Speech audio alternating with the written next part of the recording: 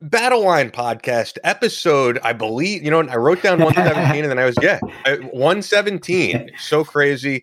Very excited for this episode with Tareq Azim, author of Empower, Conquering the Disease of Fear. For the new listeners, I'm Ian Scotta. I am Chris Paronto, or Tontos, like a lot of people. I should say that was pretentious. Man, what an arrogant asshole I am. I'm Tonto. It's what you're known as. Yeah, it's my call sign. Back in the day when I was playing a little bit with the agency and playing a little bit downrange with some of these countries. Geez, you hear about Iran, man? I know we're getting the intro, but Iran drone strike Baghdad, and they also blew up something else for the retribution of killing one of the Khomeinis 4 or 5 years ago. But we'll talk about that in a second. I'll be honest. I was in LA. I did not watch 1 minute of news. So let's get into it after this. Because first, I do want to tell you guys, of course, about Thadia. Thadia is the apparel brand that was created from the inspiration of the heroic, from the everyday individual to those who protect us, to the athlete. Thadia represents the courage and bravery that's within us. So if you're seeking an inspirational apparel brand constructed with enhanced capabilities, then grab your Thadia gear today. I love this stuff. I wear it all the time. You are go on Chris's Instagram at @real_Chris_Tonto_Toronto, and you will see Chris wearing this stuff always. This is what you work out in, and it's got stuff with the Tonto label. Dude, it's tremendous. Whether it's the Tonto, the KTP gear is what they call their stuff. For my stuff, their Chris Tonto Pirano gear, or just the regular Thadia stuff, guys, and they're always having sales. They always have sales. It just seems like the prices are so reasonable at Thadia, and you're not getting cheap gear. You're getting good gear. I just finished working out with the same T-shirt that I had, that same Courage and Bravery T-shirt that I've had for 3 years, and it still fits. And I work out in it, and I run in it. They're making running shorts now. I shit. Excuse my language, but I shit canned all my Nike shorts, and that's all I wear now for running. And then they just have, like, even wearing today, I wish you guys could see me. I'm just wearing regular sweats today, but the gray regular sweats are great to run in. I love them. And you can just sit around in them. They're so cool just to chill in. But if you want to go run, I run in them as well. So. And you could show off your. And I can show you can. You can. I have to pack a few socks down there, but I do what I have to do.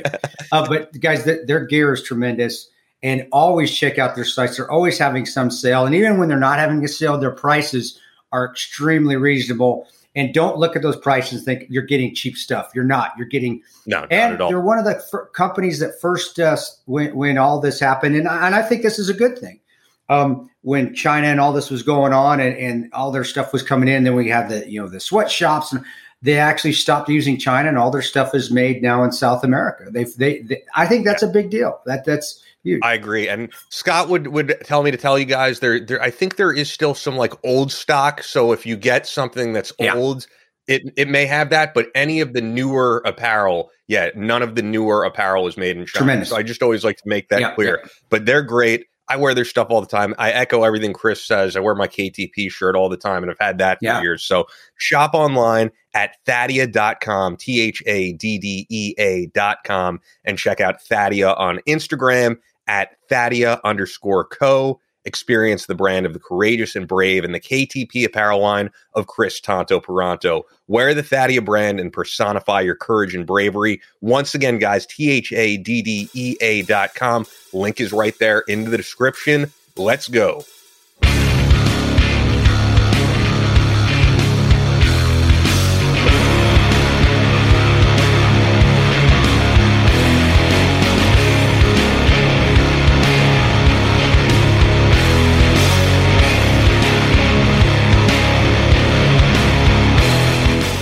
From Omaha, Nebraska to New York City, from planet Earth to extraterrestrial life in space, a podcast with no equal, engaged in unconventional warfare through your speakers and headphones. This is a show about embracing the suck, conquering your demons, and finding God in the face of adversity. Chris Tonto Paronto. Twitch is on. Motherfucker, I'm going to shoot you in the face. Ian Scotto. Ian and I have been dating for a long time. You are now tuned into the Battle Line Podcast.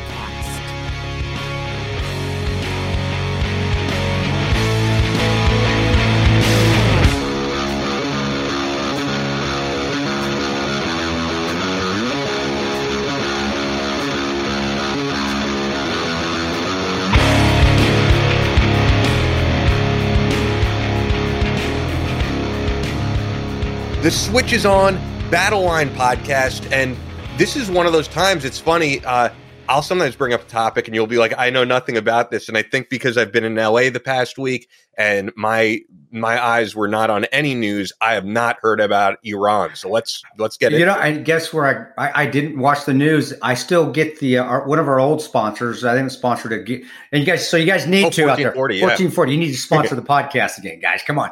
But I still have them. They pop up on my email every once in a while. And that was the first thing that came on the headline. Iran strikes Baghdad. And they did. They drone striked Baghdad Baghdad International Airport. Excuse me, guys. And I just, because of me spending so many years in the Middle East, I still read stuff there. I still pay attention to it because it's near and dear to my heart. As much as being a contractor running around with a gun, you still make so many relationships and you meet so many people, and you do get to know the culture because we're on the streets. I mean, we really are the true diplomats, not the diplomats that go and do their meetings. It's the guys that are actually running on the streets every day where you're meeting people every day. You have to. And, you know, sometimes you look very intimidating when you're carrying guns and body armor and all that, but you still have to befriend the people as well. I say have to. I wanted to. I wanted to show, hey, America, we're not, I know I've got all this gear on. I look bigger than what I actually am. I have these guns, but I'm a nice guy. And I'm here to protect these people here. I'm here also to protect you if somebody starts shooting at you. And I want them to get that persona. So when I read that Iran drone strike, it doesn't shock me that Iran is emboldened to do something like that with our current administration, how it is. But more than that, it's not a political statement I'm trying to make. It's just like, man, that Baghdad and these places, God, they just can't get a break. It is. It's like everybody fights in Iraq or Afghanistan, and here's Iran. Here's Iran starting to show themselves again, starting to show their ego again, like they do when they're not afraid of any retribution from Western countries. And I don't think it's going to get any better. I think they're going to continue to do things where they're going to continue to push the envelope. Luckily the drones that hit Baghdad International Airport, they were shot down. It didn't say by who though. I'm assuming it's probably Baghdad Air Defense because Baghdad's army does have the same gear that we do, that we gave them, kind of like Afghanistan, that we gave Afghanistan. Mm-hmm. But it's like, man, I know we're not in these countries. We're not fighting the war on terrorism anymore because we got too many things we got to worry about here. But and I say that facetiously, guys. You wish you could see my face when I say that. But but it's just, man, you read that like, terrorism's still out there. Bad guys are still out there. They're still doing things. And to think that it's not going to progress back to the United States or United States interests, that we're not going to get attacked again, that's horseshit. We're going to, because that attack was because of us killing one of the Khomeinis, one of their leaders, I'd have to look it up. Yeah, I just looked it up because I was seeing if we did know who shot down the drones, and it doesn't say the same thing you said, but it says it's the 1 year anniversary of killing Khomeini, right? I think that's Khomeini or Soleimani, one of their leaders, they're major party leaders of their more radical Islamist parties, and so 2 year anniversary. It says 2 armed drones were shot down at the Baghdad airport on Monday, and it doesn't say by who, as you said. A U.S.-led coalition said an attack that coincides with the anniversary of the 2020 U.S. killing of top Iranian general. And that makes sense that it was 2 years ago because I just remember. I have a weird memory for things like this. When this happened, we had it on Dale Comstock because I remember Dale Comstock. That's right. That's right. We did. And that to me is that showing that they don't forget. In the Middle East, guys, we work with these. We fight against them. These radical Islamists don't forget. They will never forget. And you know what I've heard people say, like commentating on this, and this made sense to me, and I think it would make more sense to you since you've been over there. Our presence over there is like a waiting game, and they have all the time in the world to wait. Dude. No matter what point we pull out, they don't care how many generations they are ready to take over. That's what they've proven. Taliban's the same thing, guys. They will sit in their holes and wait because that's their job. Like they're the opposite of us. We have the shortest attention span. We're on to the next thing the next day. They are focused on this one thing. That is spot on, brother. I couldn't have said it better myself. And here we are. And so be prepared. And don't go run out and get bullets and guns, guys. I'm not saying we're going to have the Red Dawn episode where the Russians and the Iranians are jumping in with the North Koreans. But if you are getting bullets, get force munitions. Exactly. But it's something to pay attention to. And when we have a weak administration or weak foreign policy administration, or one that, and I do think it's weak. I think it's always been weak. Yeah. But he's shown that he's a complete failure on foreign policy, our current president. And weak generals, and weak generals, and that you can, that's not me just speaking it. Ask 9 out of 10 veterans that have served over in the Middle East and what their opinion is.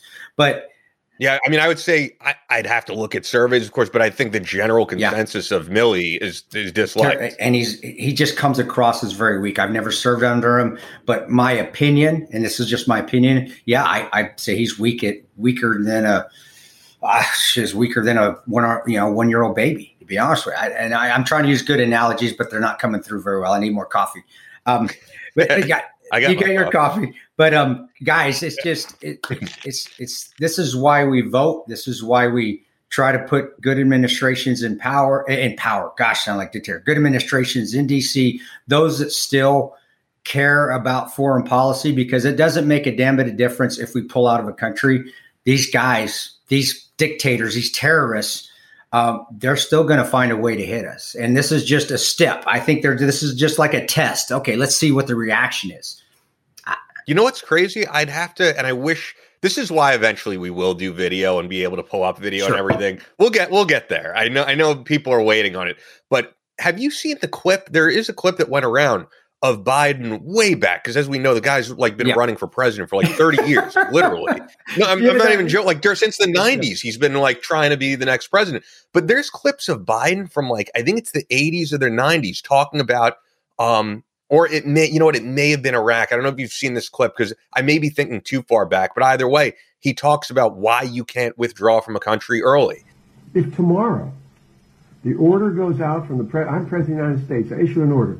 End the war today, begin to withdraw all American troops. It will take a year to get the American troops out. Do you hear me now? That's the truth. It will take a year to get them physically out. Now, if you leave all the equipment behind, you might be able to do it in 7 months. And you leave those billions of dollars of weapons behind, I promise they're going to be used against your grandchild and mine someday. And it's the exact things that happened. And it's why does he not realize this when he's on record saying this is why you can't have a hasty withdrawal? Well, and you know why? As it's political, it's propaganda, it's movements, it's social statements. They're not ever going to adhere to what they say. And if it doesn't go along with what their party wants at that moment, it's always right. Parties are the worst thing that could come into politics. Having a Republican or Democratic party, because people don't run anymore, or when they do be in leadership positions, I don't really think they do what they actually feel. They do what the political party wants them to do in effort to reach an election.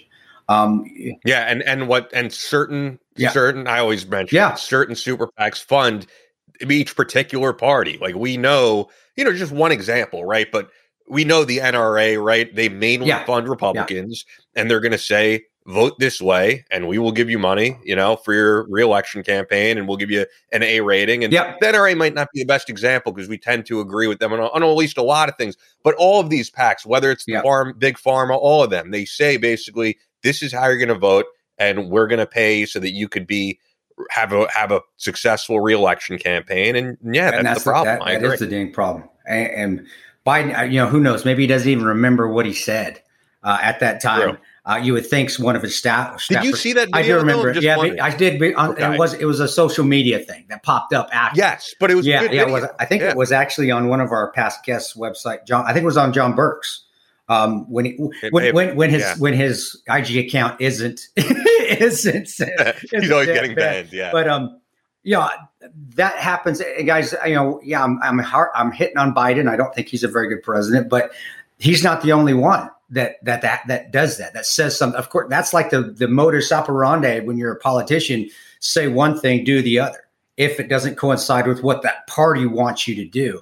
And it's nice to see, and you may want to search this while we're on. There was a Democratic, I don't know if a congressman or senator, I don't know where it was in the vote, who disagreed with the current spending policy that Biden put up. Are you talking about Joe? Was that Joe Manchin that did? I think West Virginia. My wife read me that, and he was just crushed by his party. It's like, dude. Yeah, and Kyrsten Sinema too. I've seen that a lot with her. Kyrsten Sinema. I've mentioned this on the show. This was really crazy, and you can look this up on YouTube. It's a real clip. I've seen it. Is that she's a Democrat, and actually she was very much championed by the Democrats originally because this is part of it with the identity politics. She happens to be bisexual, and people are like, "Oh, that's great. We have a woman in office. She's bisexual." But the thing was, she's not like a political hack who goes with the party on everything. And during a State of the Union speech, Trump, he had something, and I don't remember specifically, but it was a freedom of choice for something for cancer patients or something like that that their medical provider will basically insure them for more options, like more experimental treatments, which she was for, I guess. So she stood up and she applauded while the rest of the party did not applaud. I remember that. And some other senator stood up next to Kyrsten Sinema, and you could clearly read her lips, says to her, "Watch your ass." Meaning like you don't stand up and applaud for anything the other party does. That's where politicians, I said this when I used to go on Fox, when I remember saying it came out of nowhere. It actually was a good little saying. I think it was. Here's my ego kicking in, guys. But I'll tell you a minute. But I said politicians always put politics before patriots, and that's where that's where this comes from. Politics are put before patriotism or for the good of this country, and that's another perfect example. And Manchin's a perfect example as well. Politicians, don't care what party you're on, should be able to think freely and do what they think is best for their state and best for the country, regardless of what party it is. And I'm glad. It was good to see that Manchin is what you said it was, Joe Manchin. Yeah, Joe Manchin, West Virginia. He tends to go with the Republicans on more things than almost. Well, and that's it. Maybe be a free thinker then. And it's the same on the Republican side. You have a Republican senator that's like, you know what, I support. May not agree with it, but it doesn't have to be always driven by the party. And here we get back to the drone strikes and so forth with Biden. Sure. And then Afghanistan pullout, which 20 years ago he said the exact opposite of the thing he wouldn't do. It comes down to politics again. And the party was all about, I got to be out on this date. And they wanted to make a big deal of it. And it's again, people died. A lot of people died. A lot of people suffered. And Afghanistan, a lot of veterans are still dealing and reeling with what happened because of our emotional relationship with Afghanistan, especially if you've served there many, many years like I have, and many others have. And it just doesn't matter to them what the policy is or who it's going to affect, or if it's going to affect future generations, as long as they're going with their Democratic or their Republican Party line instead of having an opinion and doing what you're doing what's best for what you think is best for your state, for the country, and then for those, if you're in the military on foreign policy, if you're on that foreign policy committee, best for the guys on the ground, and also best for the people within the country that you're going into. I don't see this getting back to the drone strike in Iraq. I don't see this stopping. I see this as Iran testing the waters. And this is what they always do. Iran, North Korea, Russia does it as well. And that's a smart thing to do. It's tactically sound because you don't want to lose a lot of people and you don't want to get in the bad graces of everybody else in the world, but you see what you can get away with. All right, it's an anniversary. We're making a statement. What should we do? Well, it was 2-year anniversary. Let's use 2 drones and hit an easy target that still makes a statement that's close by and say it's because America killed somewhere else. So really, we're not doing it to Iraq. Iraq just happens to be the place where the parties are always at, all the war parties there in Afghanistan. But we're going to do it now, and let's see the reaction of what this United States is going to have. And at this point, again, I don't watch the news a ton. I read 1440 every once in a while when it pops up. I don't know if there's been a reaction. And if there's not, they'll step it up and they'll do another strike, or they're going to bomb something like an embassy, or they're going to attack a consulate somewhere, or they're going to do it doesn't have to be a U.S. consulate, but it'll be somewhere that's friendly to the U.S. or they can make a statement to the U.S. And if there's no response from that, they'll escalate it again. And that's what we are. They're the World Trade Centers. If you really study that, and you know that as well as I do, because you live in New York, they did a lot of other attacks. Like they tried to blow up the subway system to see what happened there. Oh, I think there was some attack in Chicago as well with cyanide. They did. They escalated to see what can we do? What can we get away with? And they tested the waters, and that's essentially what they're doing now. Which is, this is the most political we've ever been on a. No, it's foreign policy. I think when we talk foreign policy, I don't think it's necessarily political. This is your expertise. We're not talking about. You're right. I don't know. You're right. We're not talking about like the medical system or something, So I don't think it's political. I mean, I also know you well enough that if Trump was doing the same thing, you'd have the same response. It doesn't have anything to do with politics. But earlier we mentioned that if you are going to stock up on ammo, go with Fort Scott. Fort Scott Munitions is a manufacturer of multi-federal patented solid copper and brass CNC spun ammunition that is designed to tumble upon impact in soft tissue, leaving devastating wound channels for faster bleed out and quicker incapacitation. This ammunition was originally developed to innovate and improve on the standard of military-grade ammunition design. It was found that not only did the TUI ammunition outperform competitors in the self-defense industry, but it quickly became apparent that it would be a top contender for hunters alike. With the ammunition being CNC spun, the tolerances are some of the tightest on the market, ensuring that you receive the same results with each pull of the trigger. Fort Scott Munitions is available throughout privately owned businesses in all 50 states. Just click on the dealer locator on the website, and that's fortscottmunitions.com. Type in your zip code, and you'll find a dealer right by you. I put up some stuff on Instagram with Fort Scott Munitions, and I have plenty of people writing that they are now new customers. Perfect. So if you're listening, Fort Scott, we're doing our thing, bringing some new people your way, and I know they won't be disappointed. So, go to fortscottmunitions.com. Use our promo code BattleLine for 15% off your order. Only available to listeners of the BattleLine podcast. Fort Scott Munitions is a proud supporter of Chris Peranto, BattleLine Tactical, and the BattleLine podcast. Once again, FortScottMunitIons.com. Link is right there in the description. And I should say, guys, happy 2022. And I know with the new year, many of you are probably getting back in the gym. You want to live as healthy of a lifestyle as possible. You're thinking, what's the best fast protein I can get into my system after a good workout? And we truly stand behind Bubs Naturals, which is really top of the market when it comes to collagen protein, grass-fed, and they don't do any blending. And we love what they do. They put out other products as well. Of course, they have their MCT oil, their apple cider vinegar gummies.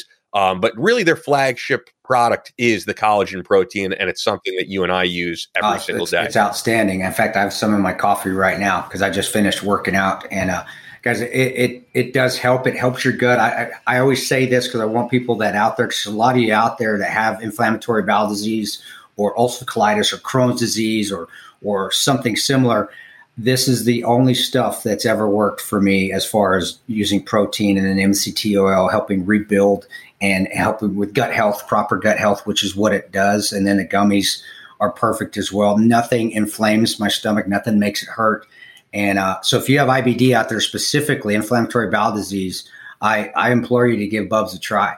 And it does help, not just with you getting the extra protein in there, which is hard for us to do because our small intestines are always inflamed if you have ulcerative colitis or Crohn's, but it does help to put that muscle back on because you're getting extra protein and without the stomach upset or cause a flare up. So if you don't have inflammatory bowel disease, heck yeah, use it, just knock it out of the park. This stuff's best out there. If you do, but at the same time, a lot are lactose sensitive. Like I don't have anything, but if I drink a ton of lactose, it screws with me. And this does not. This doesn't. And I've had whey proteins that do screw with my gut, and I don't have. So you got two people right here, where one is actually has a good healthy body, and the other one is just broke down and have had ulcerative colitis for many years. it works outstanding for both of us. And the MCT oil is a great pre-workout to put in your coffee, or if you don't want coffee, put in something hot. I always recommend to use something warm because it just seems to blend in better. Or try the Fountain of Youth. Fountain of Youth formula, outstanding, high in vitamin C, does have the collagen protein in there, and it does help us with our hair and our nails. You'll see them growing faster when you're taking the Fountain of Youth formula. So all this stuff's good, great product. Bubs Naturals, love you guys out there. You guys are amazing, and please keep making your stuff. It's helped me immensely since I started taking it. How long has it been now? 7 months, 8 months, getting close. Well, it's got to be way longer. Has it been a year? I think you've been taking it since when we started the podcast, because it was prior to them even coming on board. So I think it's closer. Has it been that long? Oh my gosh! I think so. But yeah, bubsnaturals.com, promo code BattleLine for 20% off. You could find the stuff on the shelves at a lot of places, but you're going to get a better deal through us when you go to bubsnaturals.com and use the promo code BattleLine for 20% off. Thanks as always, Bubs. Joining us for the first time on the show is Tareq Azim, author of Empower, Conquering the Disease of Fear, which is out now through Simon & Schuster. Not out now. We're going to have this up on Monday, so it will be out tomorrow by the time people hear this, which is January 11th. And just to give some background on Tareq, Tareq's family fled Afghanistan in 1979. Tareq went on to become an NFL trainer, combat sports coach, and you also created the Afghan Women's Boxing Federation, which is really interesting, and we'll get into in 2004 after visiting your homeland. Also created the San Francisco gym called Empower. And with that, it's just an honor to have you on, man. You have an interesting background. You guys are the best. I can't thank you enough for having me. I mean, Ian might be the best. I fluctuate, dude. It just depends on what I say at certain times. So I know about you. Tareq, you're awesome, brother. I appreciate. We both appreciate you coming on. And I'm talking here, and we're talking about your stuff you're doing here right now. We'll get down the road. I just wanted to know about I spent many years in Afghanistan, many years, Kabul, Kandahar, Spin Boldak, Lashkar, Herat. I was up near on the Iranian, Herat, but also up on the border of Iran and Afghanistan as well. And that place is near and dear to my heart. So I want to hear about you growing up there, man. I don't know how old you were and how old you were when you guys fled. And because that place has so much history. And I remember seeing pictures of it in the 1960s.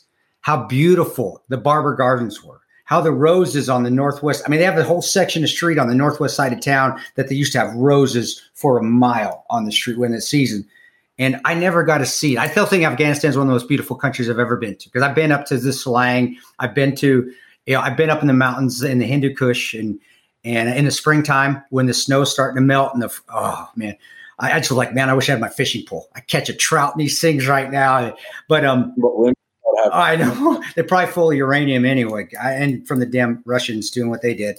But I just wanted to get at least start from the beginning and how was it growing up and what the area was like, and then when it got bad, your experience leaving, if you remember it, because I can't even imagine how, as a child, how shocking that's got to be. Like, oh my gosh, we got to get out of the country.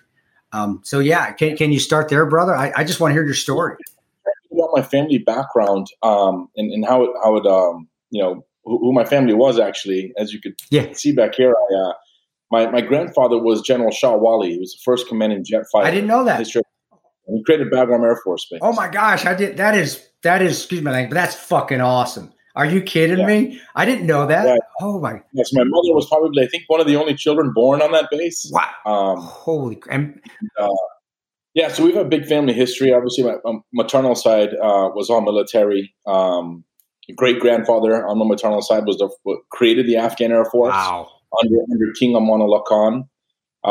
Did his studies in Italy. My grandfather, he did his studies in Ukraine and in Russia. We obviously brought the first MiG-21s to Afghanistan. Paternally, my grandfather was Shal Pacha, King of Kunar. So my family's from Kunar. On my father's side, and that's what you claim, right? My mother's from Paktia. My father's from Kunar. And Shal Pacha actually led, the war between Afghanistan and Pakistan for the freedom of Pashtunistan. Okay. Wow. And he was notorious for leading this war without an ounce of blood through the power of language and communication. Wow.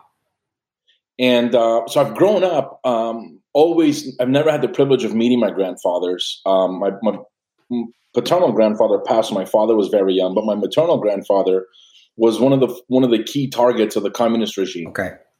And he was the one very loyal to the oath he swore to the monarchy, and it didn't escape with the king and anybody.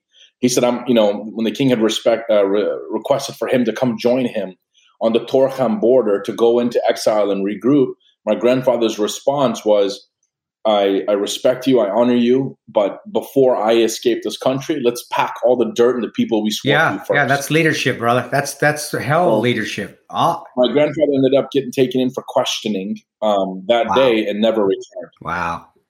So I didn't have a pleasure of meeting him. And at that time, it was just my older sister. And then my family fled to Germany to a refugee camp or a refugee establishment. That's where I was born. I came from Germany. Okay. Yeah. And I was born in Germany. And then, we were in about 4.5 year process of trying to come to America. Okay. Because the whole process of there's a process you have to go to come. It's not easy. It's not easy. The State Department doesn't work on our shit very quick. They're going to work. I mean, it took me a year just to get my passport squared away, and I'm a citizen. So what the hell? No, I get you, brother. It's a pain in the ass for you guys. Yeah, so we ended up coming out here, and we got to San Francisco, and life began when I was 2 years old. You were 2 at the time. Does your mom or your dad ever tell you? And I'm sure they do. But tell you stories or have you ever asked, like, hey, what was it like when we had to? Because they didn't leave, you had to flee. There's a difference. You have to flee the country. What they were going through, and your mom was she wasn't pregnant at the time with you, or was she pregnant at the time? No, we just had my sister, my older sister, and we were in Germany for 2 years when I was born. But no, I mean, in our household, we grew up. Growing up, you would think it was very strict, but it was actually protecting integrity and dignity of who our family was and what Afghanistan was. Okay. And my parents were very aggressive with us always representing the Afghanistan they knew, not the Afghanistan you see today. Yeah. And the Afghanistan they knew was an Afghanistan of academics. It was an Afghanistan of faith. It was an Afghanistan of morality and ethics. It's not the savagery and this disgusting nonsense you see today that the whole world goes, this is Afghan. This is completely opposite of Afghan. Yeah, you're spot on. Spot on. I mean, just from me going there, that's why I could see all these things when I loved Afghanistan. I loved working Afghanistan, Iraq. I worked Iraq and Yemen and Libya, all these other places. But Afghanistan, you saw the savage. I saw the savagery when I was there, but you could see underneath that layer. I could, and just like I said, the Barber Gardens. When I got to go visit the Barber Gardens in Kabul, it was pretty tore up. It was, but I could go in there and just see how beautiful it once was. You could see that, or the mosque, the 2-story mosque, the only 2-story mosque in the world in Kabul, and just see how gorgeous it was. Or going into Kandahar, driving in and just looking at the towns and the cities. And I went in after one of who's the leader there, president there, Karzai. His brother was blown up, and they blew but going into that, even after it got blown up, and still looking around, going, gosh, this place has so much beauty, so much potential to be the most beautiful country in the world. Yeah. Gosh, why can't they just get it together? But you could always see those underlying beauty. We'll get it back. Yeah, no. I promise. My lifetime, we'll get it back. That's awesome. Well, I was wondering, was 2004 the first time that you actually went back to visit, or were you there prior? It was my first time. I've been obsessed and fascinated with this desire of being in Afghanistan in some form or capacity my entire life. Obviously, given the background of who my grandfathers were, I didn't have such a hard time having not normal dreams growing up. And as an Afghan refugee in America and an Afghan American, I embraced being American, and I embraced the American opportunity very young here, because I said, look, at the end of the day, this is giving to me and to my family more than Afghanistan is. Like this. If I'm going to claim like this is home, then I need to establish some sort of belonging here. And it was really the efficacy and the power of sport that did that for me. Community, camaraderie, teamwork. teamwork, education of cultures, and then actually realizing that at the end of the day, there's actually no difference in culture. All culture is the exact same when respect exists. And I kind of acknowledged this stuff very young. And, my goal was, one day to return to Afghanistan and be one that not necessarily raises my grandfather's flags up, because theirs is always up, but they showed me what's possible. And I wanted to do something like that for Afghanistan. And in 2004 was the first time I went back, or the first time I ever went. And I went there for a pretty delicate situation. Obviously, as Tonto knows out there's so much that goes on around family name and legacy that faces land. So, and keep going. I'm going to ask you a question because I got a question for you. Yeah, keep going. Yeah, so I actually went there for some big issues within our family, actually. And being the oldest son of my father, I made it a point to not be one that important stuff that I grew up on was a lot of my motivation. I don't go honor. And it was a tough decision. I was in a really interesting point in my life where I could, had directions to choose on what I wanted to do. I had just gotten done playing football at Fresno State. That's awesome. Division I football. Fantastic, man. We'll get into that too. I want to know about that too. Yeah. So I went to Afghanistan in 2004, and that's where I would tell you, man, the birth of this empower mentality, empower concept, and empower philosophy literally came to life within a 10-minute drive from the Kabul International Airport to our home on Chicken Street. Oh, you lived on Chicken Street? Oh yeah, it's our wow. That, bro, I tell you what, Ian, if you ever get right behind the Ministry of Interior. Oh, dude, that's like one of the best parts of town. That's downtown, man. I've been to Chicken Street so many. At the I think it's the northwest side of Chicken Street. There used to be a French bakery there, and they had the best chocolate. So that was the direct. So that building in front of it, that's now a big shopping. Yeah. That's what, dude. I was there, crazy, man. They're able to tell. Walking by there because Chicken Street's just as cool within itself. It has a lot of history, but even it started to kind of turn in. I'll be honest with you, brother. That was part of town where it turned into a little bit too commercial when we were there because of all the westerns. It reminded me of Tijuana. It was like, man, are we in Afghanistan or Tijuana? All these dang stores out there, and they're marking their prices, so you had to go to the other places to find, but it still had all that history there. And like I said, that building, there was a French bakery that had the best chocolate danishes. Oh my gosh. We'd come back from an op and I'd sneak into Chicken Street. I said, drop me here. I'm going to walk and get us a croissant and get us some chocolate croissant. But that place was amazing. I can't believe you grew up there.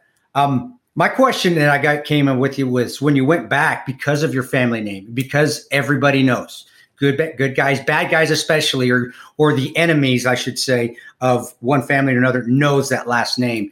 Did you feel that, or were you targeted, or did you feel like you had to really watch out because of, there still was an AQI, Al-Qaeda presence. Taliban was still doing their thing a little bit.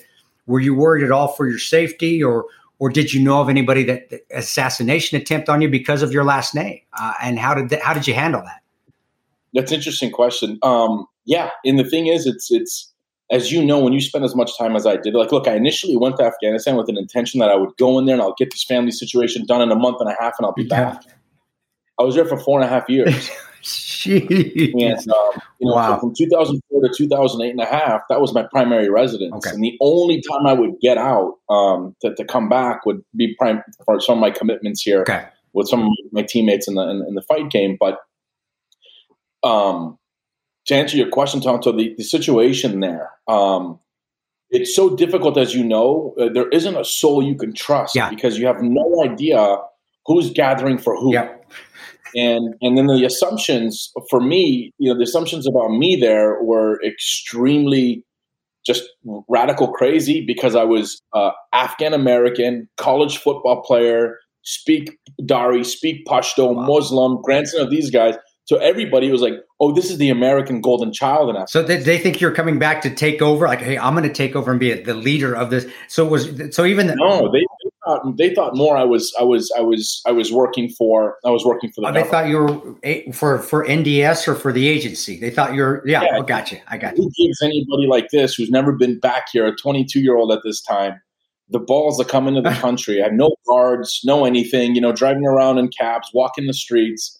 And one thing I did stay very strong on, I wasn't going to give into, was I did wear my Western clothes all the time. Cool. And I always was clean cut. I wouldn't leave the shagginess. I wouldn't do that whole, like everybody would suggest, hey, you need to fit in. It's like, well, no, this is who I am. And if anyone's going to kind of elevate a standard, it's going to be me. So these types of things that I was doing more because of pride and integrity were coming across as questions for folks. So yes, there were folks that I always, you live with these crazy nerves because there's just zero morals there and zero traditional etiquette. And they're crazy, right? So the assumption of things they'll actually believe. So the threats were a lot of them were based on assumption. I don't think anything of them were hey, he's going to come take over this country, because I'd never had any intention of doing that. But it was also family. Family was also a big issue because of their livelihood was consistently selling off my father's land without any land deeds and taking down payments left and right from all these really notorious people and these cultivators of opium and so on. So they're really developing this ruckus with really bad people. So when I came to be like, hey, you have to stop this, then I became an enemy of those people. Gotcha. And those people's influence and partnerships are obviously with all these horrible people out there because they have to pay these people off. Yeah. And these people are a means of their economy. And I was an individual that's coming to stop that because all I wanted to do was protect what was left of my grandfather's name, which was our land. We have no intention of selling it. We have no intention of doing anything on it. We just need to have something to tie into what's left of our root that's been decimated by what the communists did. How did you do that? Because it's not like we have real estate agents and you have tax assessors and government surveyors that can say, yeah, this is your plot of land, or register in deeds. You can call the Kabul government office and say, hey, where are my plot of land? Is it registered in my name? You can't, as far as I know, there's no way to do that. How did you stop them from taking your land? I mean, we see people take land all the time. I got to know, just the people's yard, why, in Afghanistan, all these countries, Iraq, same, Yemen, everybody had an 8-foot high block wall around their house. And I got to go, is this for, for looks? And then I realized, no, they're protecting so their neighbor doesn't come over and annex part of their property because they could. So how do you stop that? How do you stop them taking your land when there's really nothing legally you can do? Or correct me if I'm wrong. Maybe I'm way off on that. Well, we grew up. I had the privilege of being able to grow up here, and I learned enough about just respect and basic etiquette and community and so on. And what you and I would consider things that are illegal here. Like you cannot show up with an army. You can't, bully. You have to do the complete opposite there. So I just played their game back. Like they wanted to play gangster, I played bigger gangster. They wanted to throw threats, I throw bigger threats. And I just wouldn't lift my skirt. I wouldn't fall for the trap of fear. I wouldn't fall for the trap of, we can do something to you. And I'm like, well, there's nothing you can do to me that I can't do. You didn't show weakness. And we, as guys that have served over there for many years, say that all the time. Be fair, have some integrity, but you cannot show weakness ever. Yeah. And that's, and the thing is the applicability of that exact mentality into anything in life. Yeah. Like you come into a boardroom, it's the same thing. You're pitching for a business, it's the same thing. You want to join a team or a squad, it's the same thing. Like you hold your line. And that's what I was blessed to experience in that light at such a young age, to when I did come back, it really set me up for a lot of the things in my life. And I always giggle because, back then I'm like, God, this is miserable. What 22-year-old is sacrificing his life for his family name? And like, I could be at the beach and at the club, but I'm here in Afghanistan with, shitting in a hole in the ground and really having water. And what am I doing this for? But there's something in it, like, always inside that like, this will all make sense to you one day. 20 years later, it makes total sense. Wow. You know what that awesome. Thing you were saying about how you have to act over there was reminding me of that famous General Mattis quote, and I wanted to make sure I didn't get it wrong, so I pulled it up. Be polite, be professional, but have a plan to kill everybody you meet. Which is a great General Mattis quote.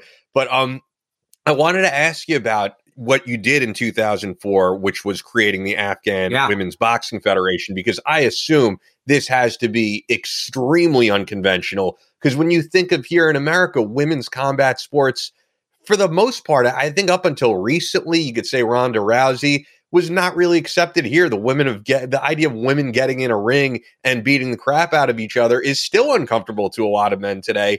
And I would assume it's probably tenfold there in Afghanistan and was probably considered as crazy of an idea as you can get. Yeah. So initially, when I went back, obviously with everything going, I wouldn't necessarily call it wrong, but kind of the fight I was there for.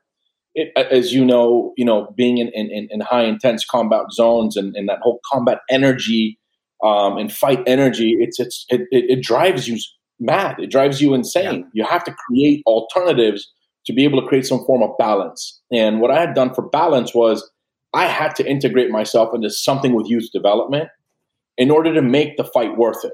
You see? Sure. And in Afghanistan, because I was all alone, I didn't have the privilege of, like some of my friends, obviously over the years that I made that were at Eggers or Phoenix or Bagram, they'd always be like, "You're so giddy when you come to the base." I'm like, I was like, it's funny because you're acting miserable here. For me, coming to the base is a vacation versus what I have out here.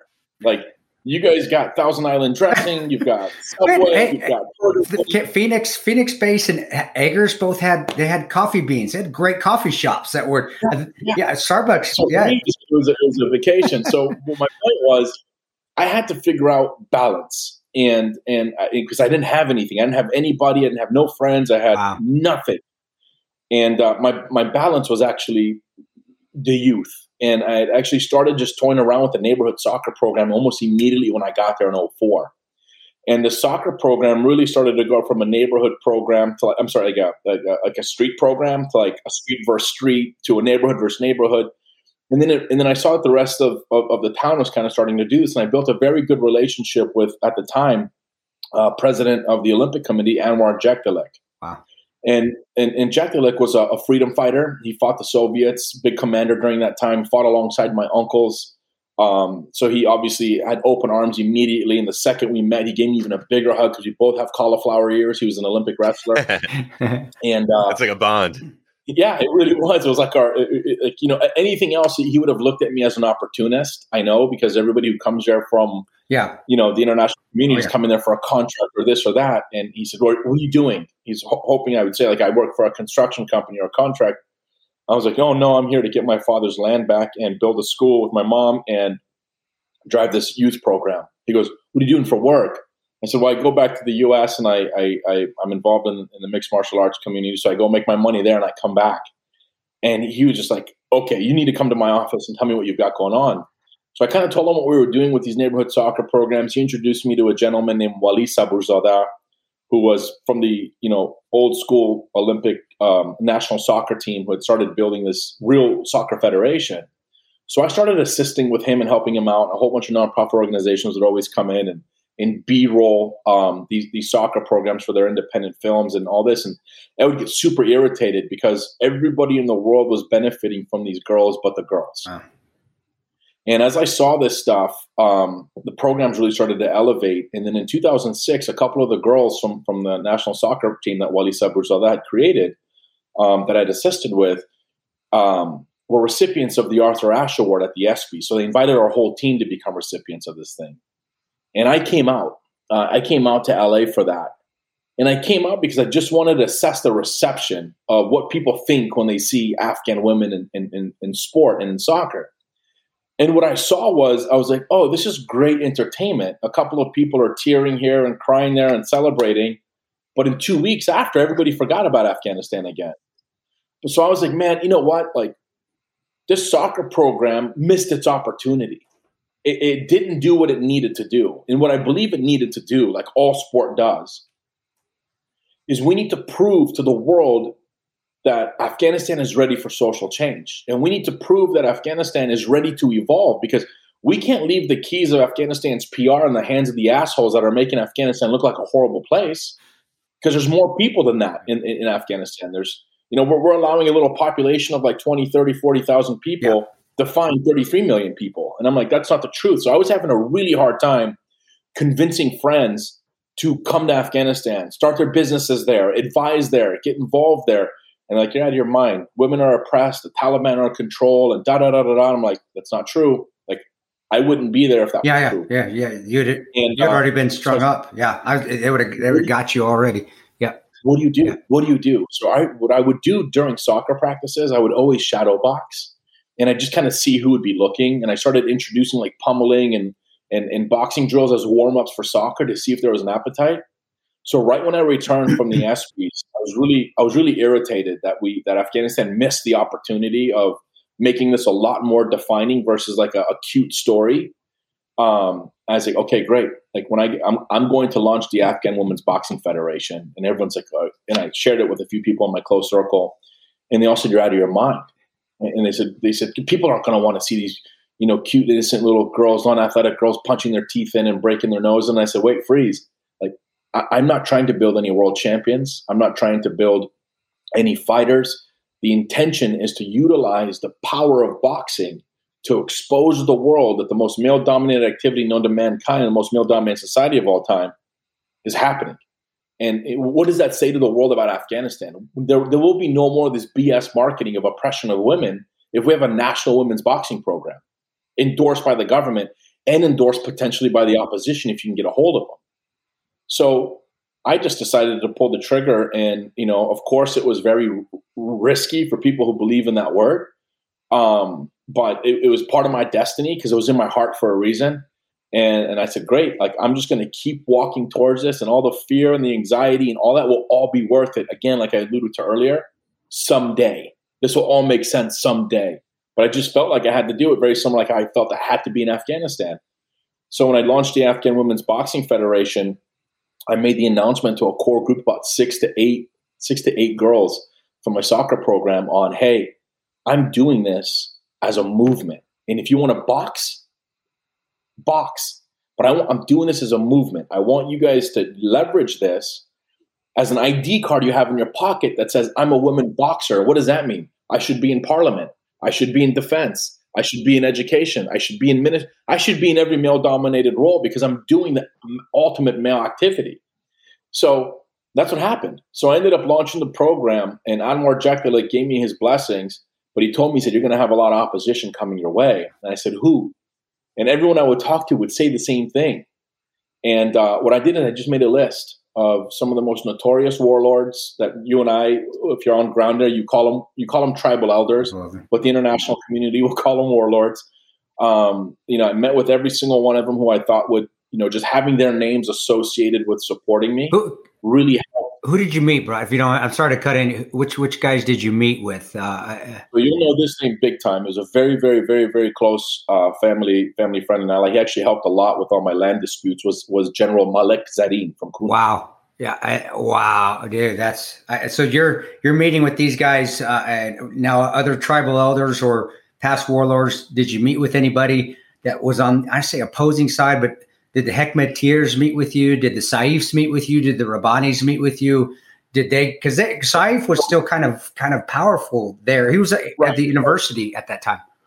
Yeah. So meeting with Malik Zareen and meeting with Commander Barikot and meeting with the governor of Jalalabad at the time. Here, I know I need to look him because I can't remember the name. His name's like right at the tip of my tongue. Anyways, but meeting with these few folks that I had done gave me enough clout to solve for a lot of these other folks, parallels to these guys. And at that point, there was only one left, a representing party that I had to speak to, and that was the Taliban. And Mohammed Mutawakkil had just returned. I mean, obviously, he was one of the first at Guantanamo, and then was in Turkey, and then returned and was on house arrest right outside of Kabul in Khushalmina, which is about 20 minutes away. And obviously, through in Afghanistan, you could find anyone you want within two people. I had the privilege of actually connecting with him on a call, and then he asked me to come over for lunch. And I recorded this whole thing. I have this whole thing on video. That's pretty great, bro. That's awesome of you to do that. That's freaking show. And it's actually I wrote a whole whole chapter of it in the book. Okay. Of the entire experience together. And I went and sat with him, and obviously it was to tell you I wasn't, nervous and wasn't like, holy shit, just on the drive there to actually meeting, because again, you just have no idea, like, this is a perfect opportunity for me to be made an example of, for bringing my Western ideology into Afghanistan. Exactly. Yeah. But for some odd reason, when you have this conviction and this relationship with the greater power, there's no man in the world that'll ever dictate my decisions. And that conviction to my faith and conviction of the higher power just go. And I ended up getting out there, got to the compound, and it was really strange because I expected to see a whole bunch of Taliban operatives all around protecting this compound, but it was actually the government's military, because he was on house arrest. Wow. They wanted to control, obviously, whose communication was, where he was going, who was coming in. But then, the reality was that was actually more of a threat than it actually being Taliban. Because later on, you learn to find out that the Afghan government's interest wasn't a peaceful Afghanistan. Yeah. So even for them, it was like, okay, great. Like, now we know this guy was trying to bring some, and then I became a target of that stuff, which I'll explain later. But long story short, I ended up getting down there with Mutawakkil, and to say I was shocked or blown away is an understatement. Because of the reception, and this is the first lesson in my life that I can remember, where I started to become mindful of the significance and the value of communication. The power of communication, having a very transparent, honest conversation, was something I was able to do with the Taliban that no one was able to do yet without spending $1 billion to do it. And I did it strictly on the power of intention to serve. The common interest of serving was what? Was acknowledging that they're humans too, right? Mm. And which human being in this world doesn't want to eat? Which human being in this world doesn't want electricity? Which human in this world doesn't want peace? But it's just about developing channels of communication that can stimulate that thought by wiping the emotion out and bringing in logic. And that's what I had the opportunity of doing with Mutawakkil. And he was extremely, extremely kind and soft and open to give me the floor to be like, all right, great. Why are you here? And I said, look, I've got this intention of this vision I have of actually wanting to put Afghanistan on the map as a country that's ready to evolve. And I want to leverage women to do so. And his eyes kind of went like this. And I'm like, oh God, and then I was like, come on, T. I was like, T, come up with something ASAP before he has an opportunity to insert himself. And I said to him, I said, look, I want to create the Afghan Women's Boxing Federation, but here's why. I jumped in there, but here's why immediately. So it didn't leave any room for him. And he kind of moved left and right and kind of just, of course, it would make sense to nobody if you're saying, hey, this is going to solve for da-da-da. Boxing, how? Yeah. I said, look, it's non-political. No one would ever track the intention behind this or stop it, because no one would ever think of sport or physical activity as such a powerful tool and means of peace, prosperity, reconciliation, mental health. And I did this fantastic presentation about my perspective on the power of sport and why women should lead this. And I tell you, man, he put his hand on his beard and he grabs my hand and then literally gives me this hug / kind of like a kiss and says,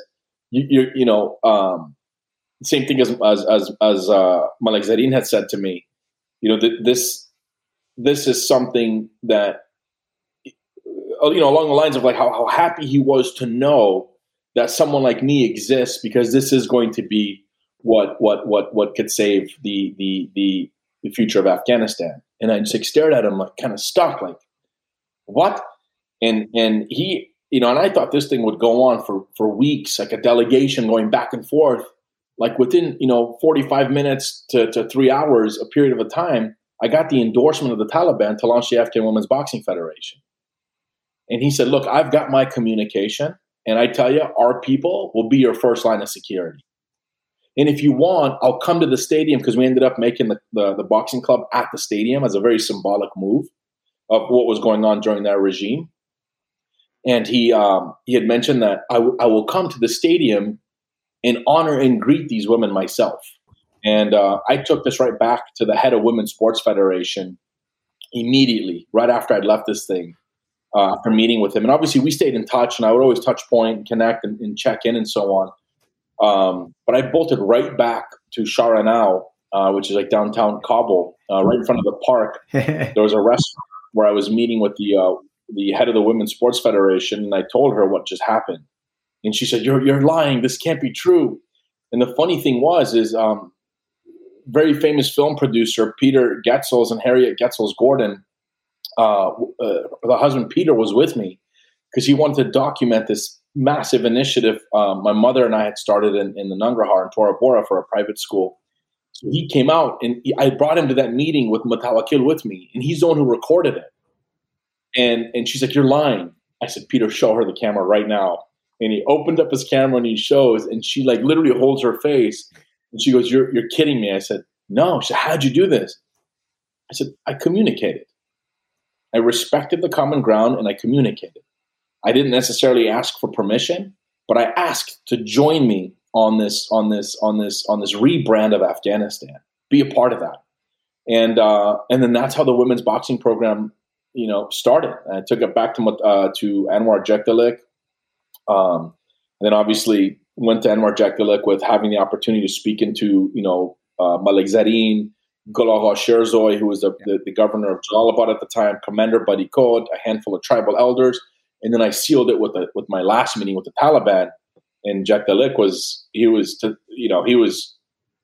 so excited that I'd gone that distance in order to do it, which proved my conviction that, look, I'm not here for any contracts. I'm not here for any of that. And I'd like to be, but my mother threatened me. My mother threatened me with, hey, listen, we're not a family that came here to take bricks. We're a family that came here to lay bricks.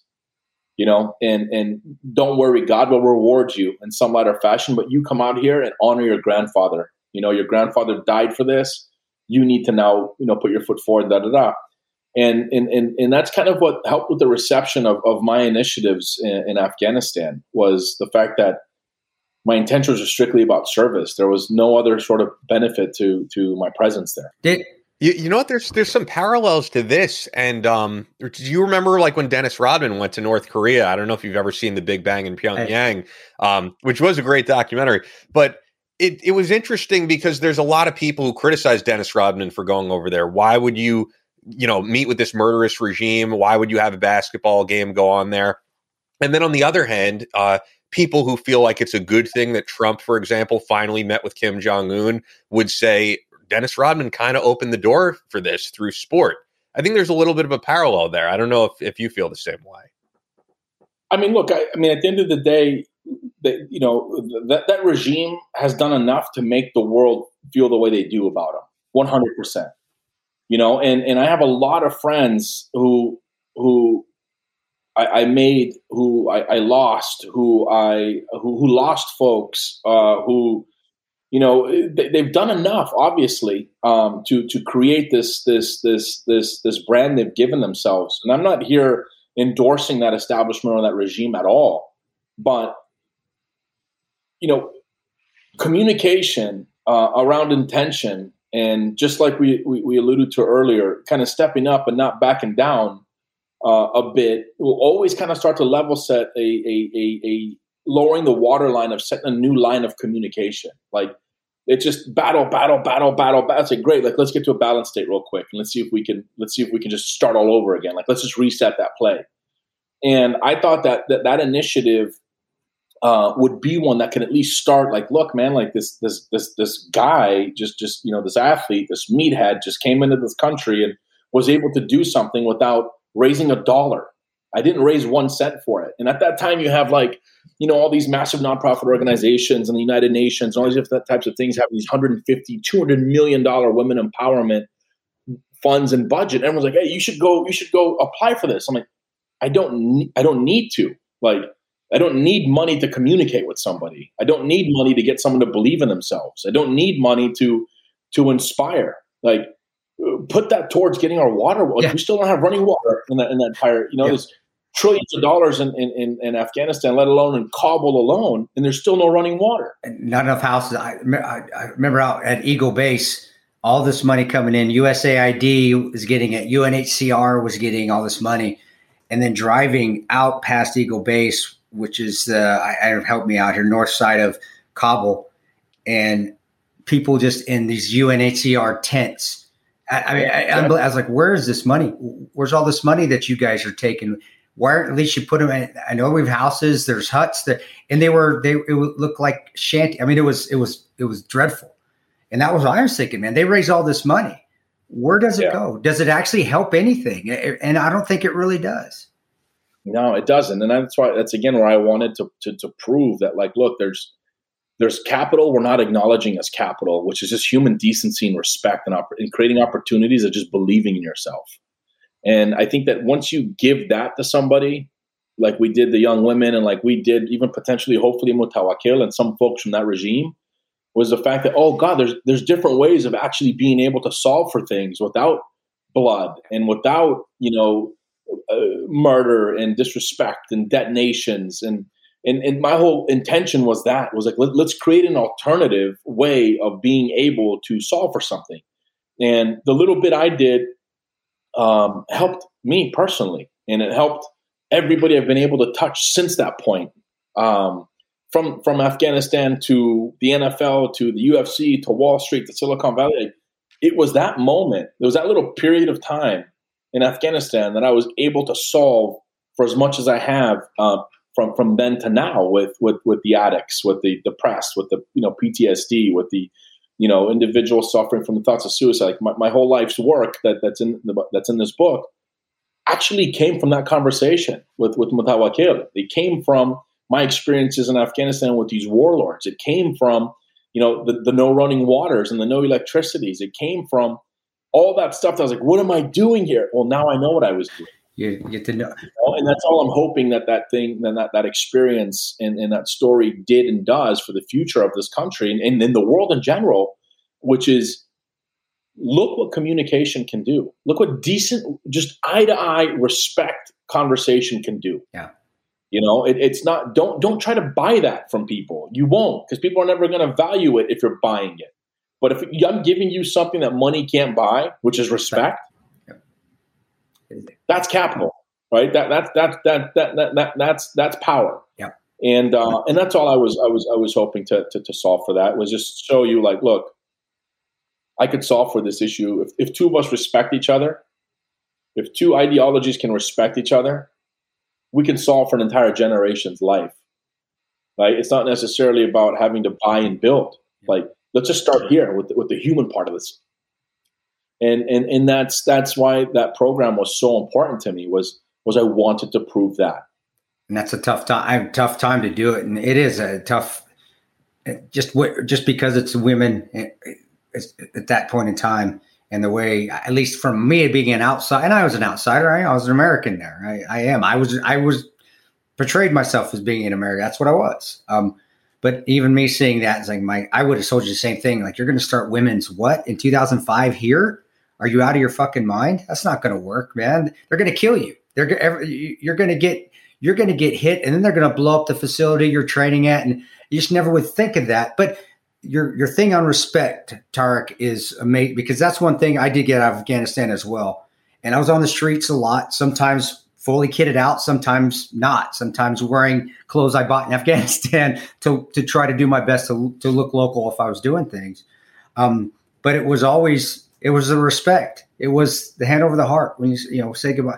It was me trying to learn the language, which I got a lot. I have a Momo and a Coco there. I have an aunt and uncle there. They adopted, and I always told guys that. I was like, don't come in like an American with chip on your shoulder, got all these tats going on. That doesn't work. In fact, you're probably going to die first. All right. Come in and just get to know the people. Just say hi. Can I challenge that? Yeah, go ahead. Because I tell the guys that not come in like an American. I went in as a proud American. Okay. because I wanted to show them that decency and this etiquette that you think is Afghan actually lives anywhere and everywhere in the world, as long as you're a decent human. And see, that's where. Go ahead. No, go ahead. Because I know I love it. I love what you're saying. Now go ahead. And that's a beautiful thing. And I know you experienced this in Afghanistan. Was that look the people that were creating the tension between the Afghans and the Americans, right? It wasn't the Afghans and it wasn't the Americans. Yeah. Right. I think it's the world's biggest nightmare to have these two countries unite. And to be one, it's the world's nightmare. Because then right? It can show that it can be done anywhere. If think about the mentality behind the two. Yeah. Think about the inspiration, the motivation to be a player in the world, like the U.S. has intended. And think about Afghanistan. It's one of the oldest countries in the universe. It's been in more wars than anyone in the universe has never lost. Imagine these two married, right? And this is what I'm what a marriage of Afghanistan and the U.S. looks like. And that's the intention of what I think is always being prevented there, right? It's individuals infiltrating this, and obviously this gets very deep, and people be like, okay, he might be out of his mind, which is totally okay, but I experienced it firsthand, and I know you did as well. Yeah. But there are several different governors, ministers, local, supervisors, and so on that are on the payroll of a ton of opposition from surrounding countries that want to keep this disruption going. And I witnessed it. I saw things happen in Jalalabad and in Kunar that were folks were claiming the Americans told me to do this. Americans had no idea that this was going on. So now an entire village hates the Americans. And all it takes is that one little misinformation. And it takes that one misinformation. And that was like the consistent, like, why is this consistently happening? And it's just the fact that you see there's a massive consistency in not wanting to see the U.S. and Afghanistan become one unit. Or team. That's I guess with how you came in and how I came into the country, because I am coming in as an operator, coming in with guys. And that's where I say American in a negative tone of tanks, because there were times where I did see us Americans being negative, being that bully, because we could. Because we could. And you got to remember when I say Americans, that was really that was my culture that I was in. I was, we're not going to take any shit, but we can't take it too far. And I saw guys take it over the line. So I guess you're right. When you say proud American, you came in, you saw it that way. You were around people that you could be positive and be that proud American. And I am a proud American. I love what I did over there, but also I was around guys who wasn't proud American. It was being a bully. And that's what I didn't want to. And every Afghani that I came up to first, I had to get through that mentality that they had of me, that I'm this bully. I'm this American bully. I'm like, wait, no, guys, I'm not. We're not. But we kind of brought that on ourselves, a lot. And then I totally agree. I mean, there was imagine, like, I grew up my entire life with not, like, as an adult, never really having to get in fights. Like, I was in college, never really had to get too crazy. But as an adult in Afghanistan, I got in more fights in Afghanistan than I ever have in my life. And a lot of it had to do with the expat community. Yeah. Like the atmosphere, for example, in Kabul, right? Like the whole little, like, expat bar. I mean, these guys were just keeping on telling me, I'm like, look, guys, you guys are the reason why there's so much stuff going on here. Like, comment. I get it. That's what I would tell guys, that from Iraq to Afghanistan, everywhere, guys, stop it. Stop with the chip on your shoulder. If we just be nice. I like the Patrick Swayze philosophy of be nice till it's time to not be nice. Okay. Right. I mean, and that's even in Libya. I love Libya. That was the nicest place. I love the people there. But when it was time to turn the switch on, okay, I'm not that nice guy anymore. Stop shooting us, stop trying to kill our people, and that's how an operator should thought. That's how I always thought an operator would be always be nice, but be able to turn that switch on when you need to, and then be able to turn it right off when it's done.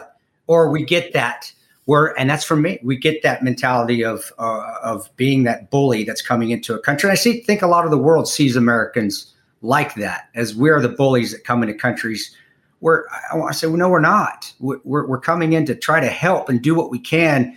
It doesn't always work out that way. Yes, there are a lot of deaths. It's war.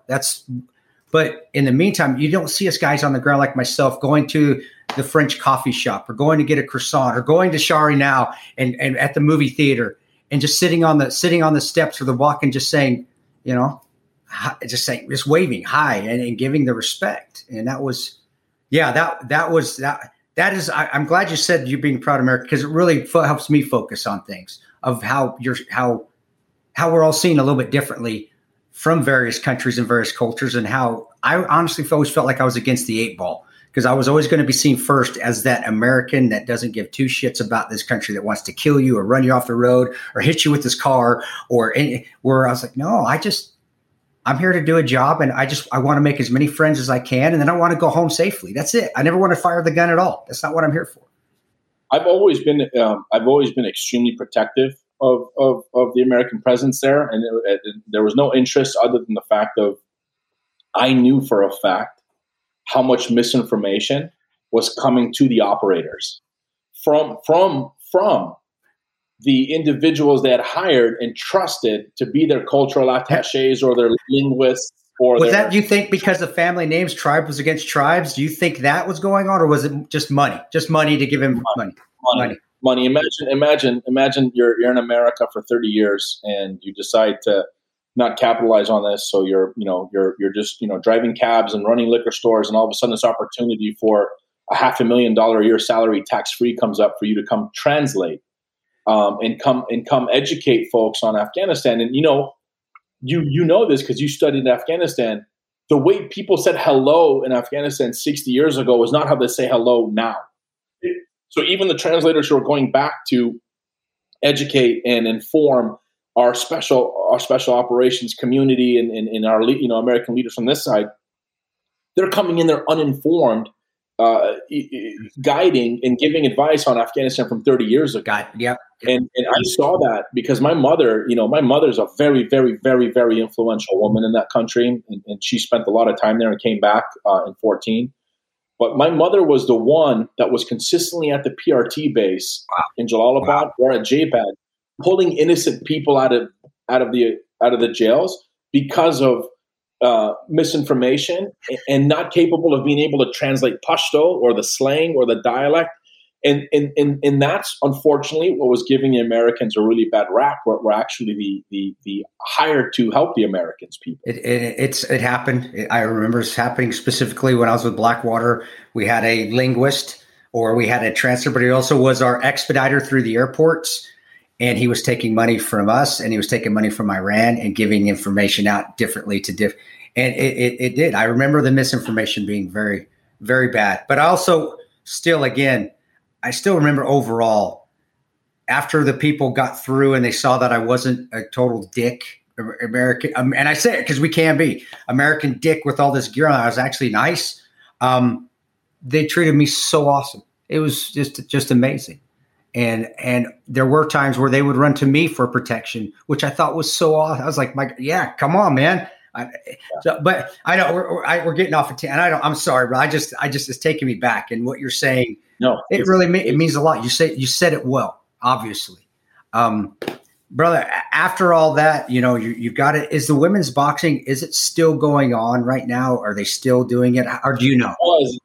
It was going on until the new establishment in the Afghan government situation from a few months ago. Why do you think? Do you think it's just because of? Is there a more harder line Taliban leadership now, or do you think it's just it's just being uninformed? Again, it's like everything was going forward, and now it just went back, and it's restarting again. It's a story of Afghanistan. So yeah, Prince Nadir Naim, who's my only friend and ally in the country. Wow. It's my brother. He's the only one I stay in contact with. He's the only one from the monarchy that stayed. That's a pretty good ally to have, though, bro. That's pretty good. Yeah, he's such a gem too. But him and I had just talked recently. He said, "Hey, look, I think there's a really big opportunity here to help advise this establishment, because they are looking for a way to evolve as a 21st century." Government, and then you obviously you hear the complete opposite in the news, and then the opposite from all these different channels. So, I myself have just kind of stayed clear of the whole situation. I just listen as much as I possibly can. But you and I both know that unless you're on the ground there, you'll never ever understand anything. Perfect. So I don't know what's really going down there anymore right now at all. It's too bad, because I loved seeing the first day the women were able to go to school, and I saw a little girl walking down. I've said it on the show before. I can still see it, just vivid. Me driving my Land Cruiser down the main street, going to the airport, going to Kabul. I don't forget what we had to do around there, and I saw a little girl in a little Catholic school girl outfit, because that's what they thought they had to wear. It was, she's wearing a little, and I'm like, where is she going? And she has a backpack on and she has books. I'm like, holy shit, she's going to school. She's going to elementary school. This country. My mom, that's awesome. Yeah, my mom actually built the largest private school for women in Tora Bora. No way. First time. But this was the first time in the history of the region that they were being educated. Wow. 500 girls a year go to our school. Wow, dude. That's amazing, man. That's incredible. It's an incredible story, brother. too. You know what I was going to ask you about the book? So 2 years ago, Chris put out a book called The Patriot's Creed, which is the third book Chris did. And the cool thing about this book in particular is it's not necessarily about Chris. It's about like all different figures, whether it's in the special operations community like Scott Gearin. And you kind of did a similar thing with your book, although your book does focus on you. There are certain chapters on other people you've met who empowered and inspired you. Like there's a chapter on Tulsi Gabbard, who a lot of people in this audience speak so highly of. And from what I gather is like a personal friend of yours. And I thought it was cool that you did that with this book. Yeah. So the flow of the book was every chapter almost broke into the three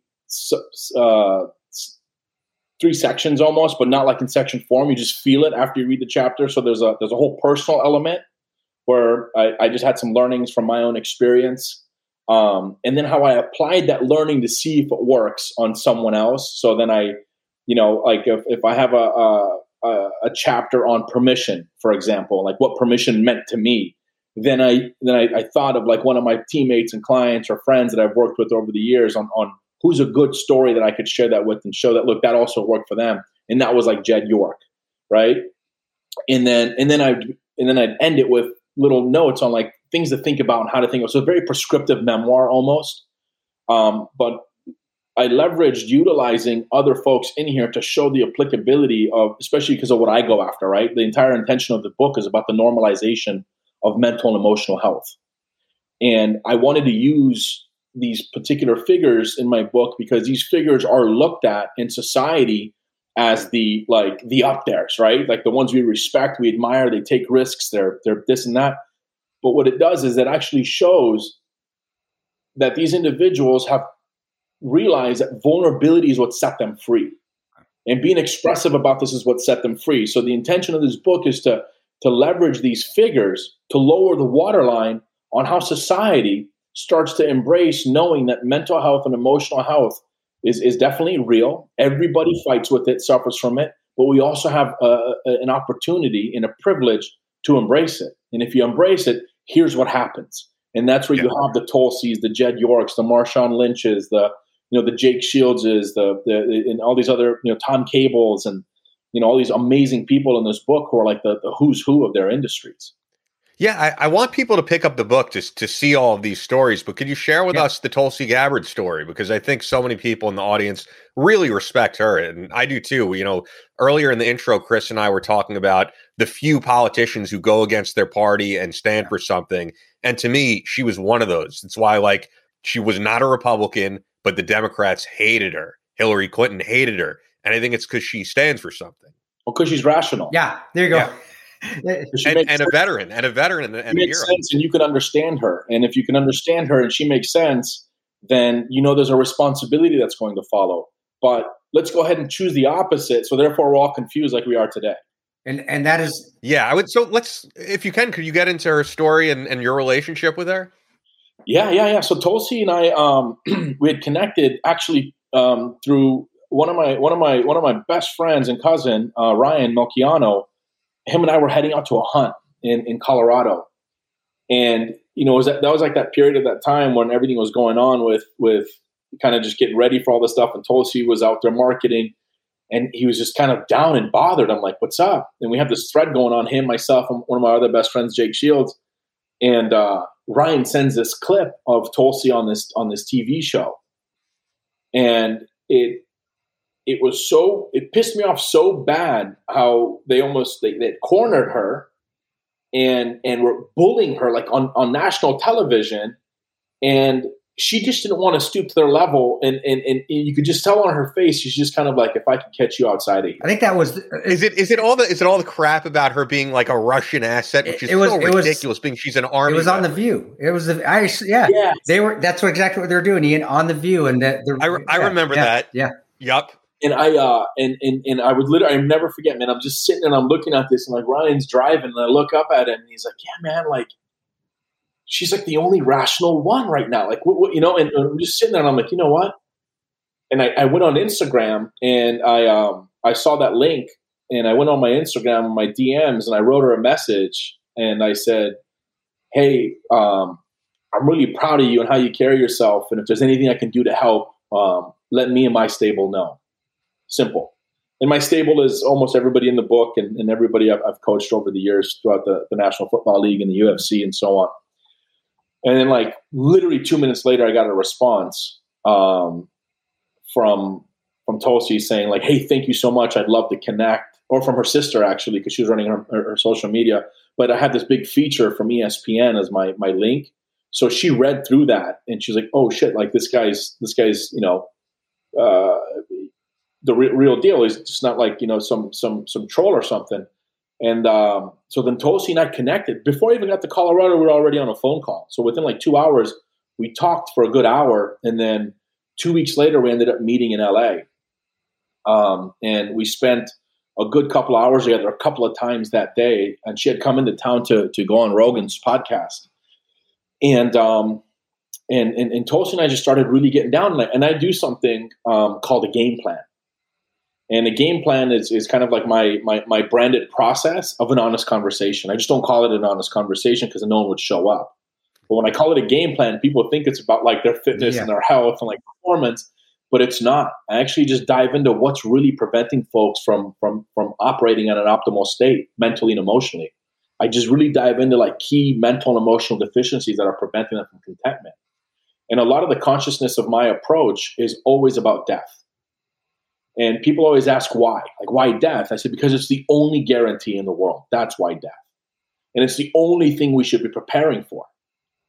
Because it's the only thing that's happening for sure. And what do you mean by preparation? Is like funerals and no. You literally just take a feeling to your grave. Like, let's just make our relationship about that feeling. That's the only responsibility I want to have to my teammates. And I made that very clear to Tulsi right away after we had connected live. And when we did that, that helped lower the waterline quite a bit on key deficiencies around, being in the circumstances and the situations she knew she was way above and beyond as a human being of what was going on. And we just really dove into a lot of that stuff that kind of goes on out there that we all know about. How anybody who is rational, anybody who is a legitimate, capable individual who wants to see involvement and change, get a glass ceiling put over their head nonstop, really try to turn people like this off.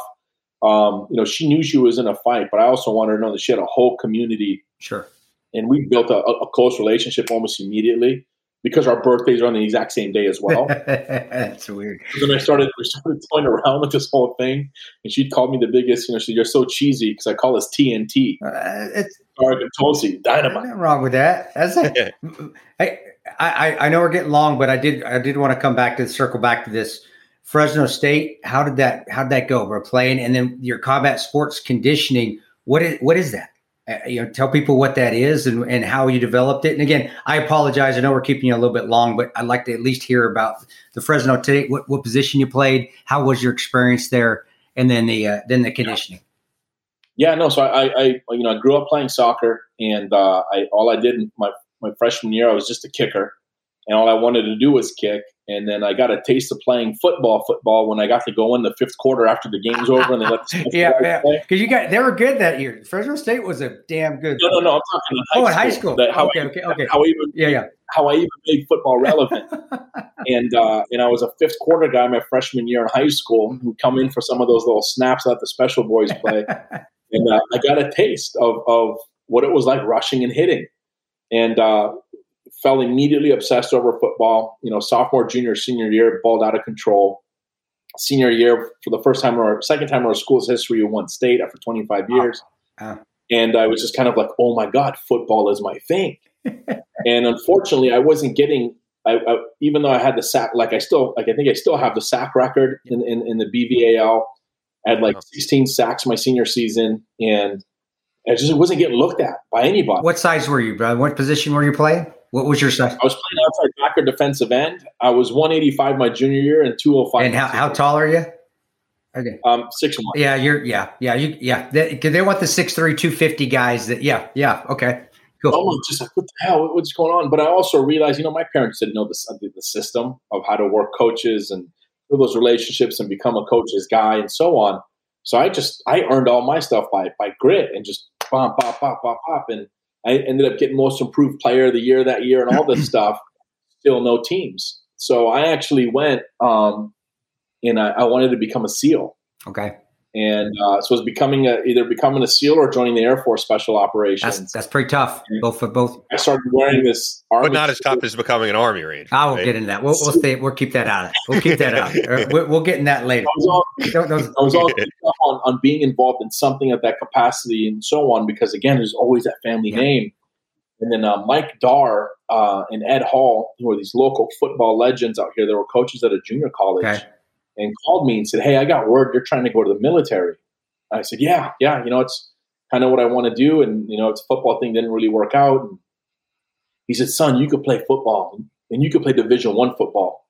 And I'm like, no, I can't because I'm not getting any. He's like, listen, you come play for me for one season and I'll make, he's like, you got it. You just haven't been exposed. Like, you just need to learn how to study film. You need to da-da-da. So I ended up going to this local JC. Which was it? What JC was it? I played JC football too. I played yeah. Okay, yeah.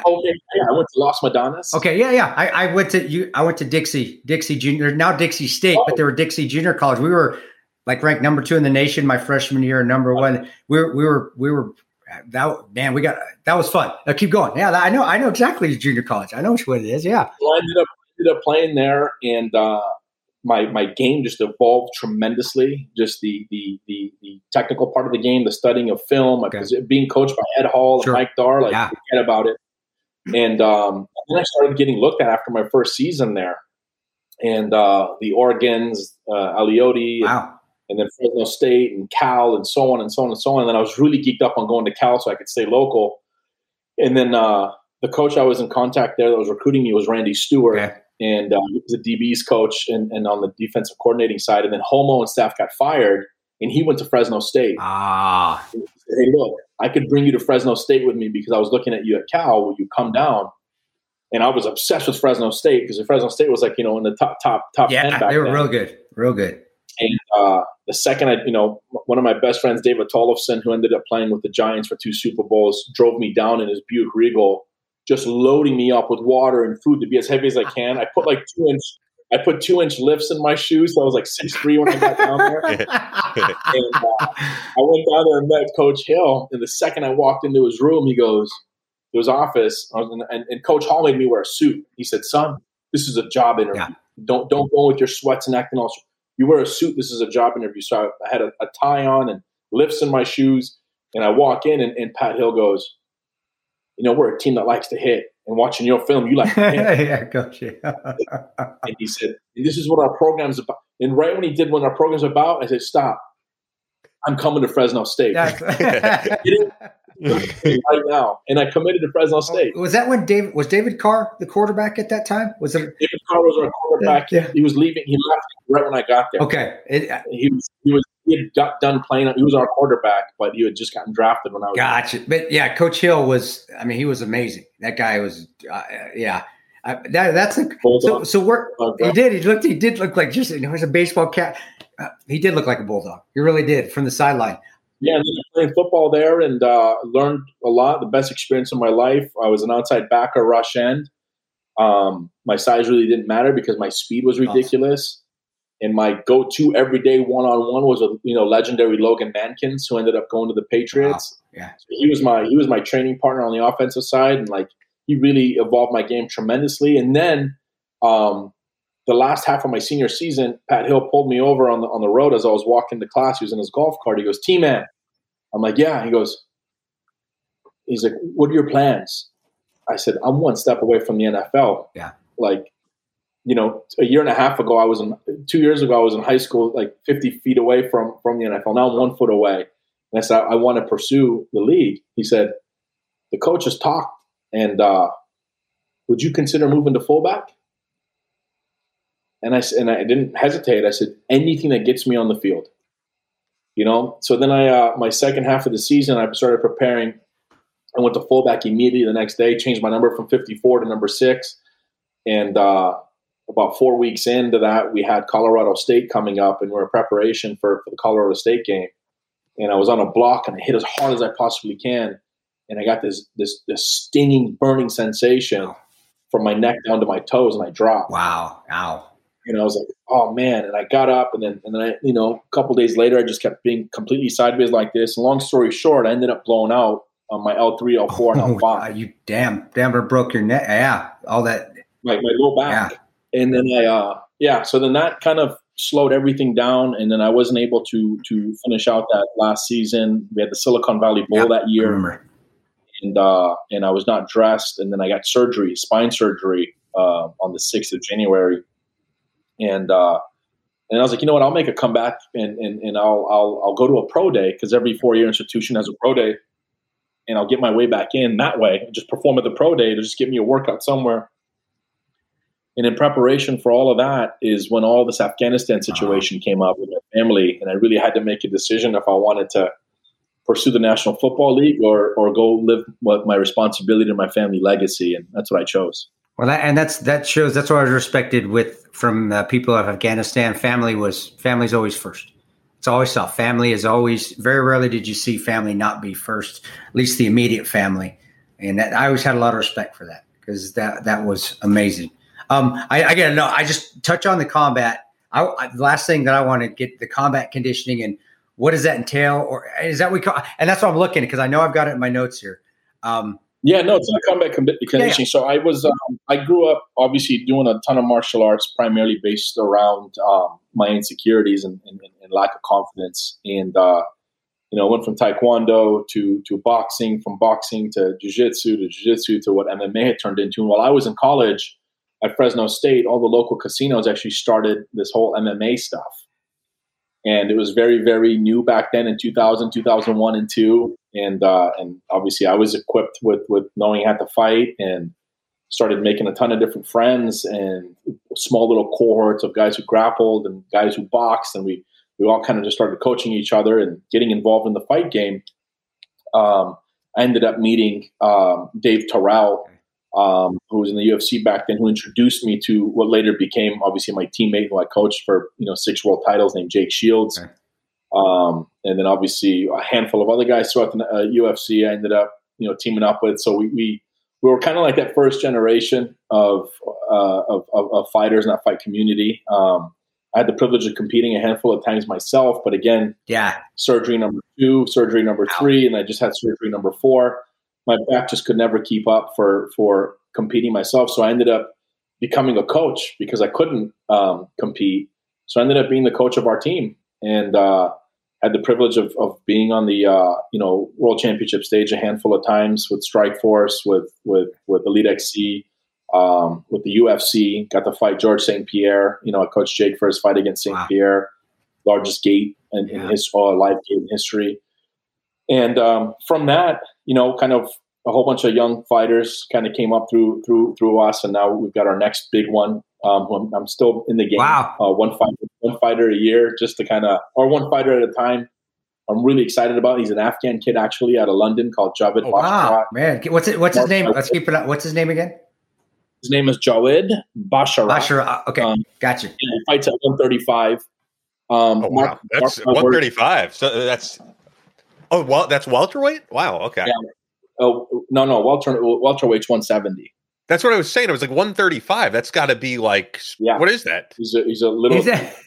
What is that considered, that weight class? Because that's like as low as you can get, I would think. So you got like bantamweight.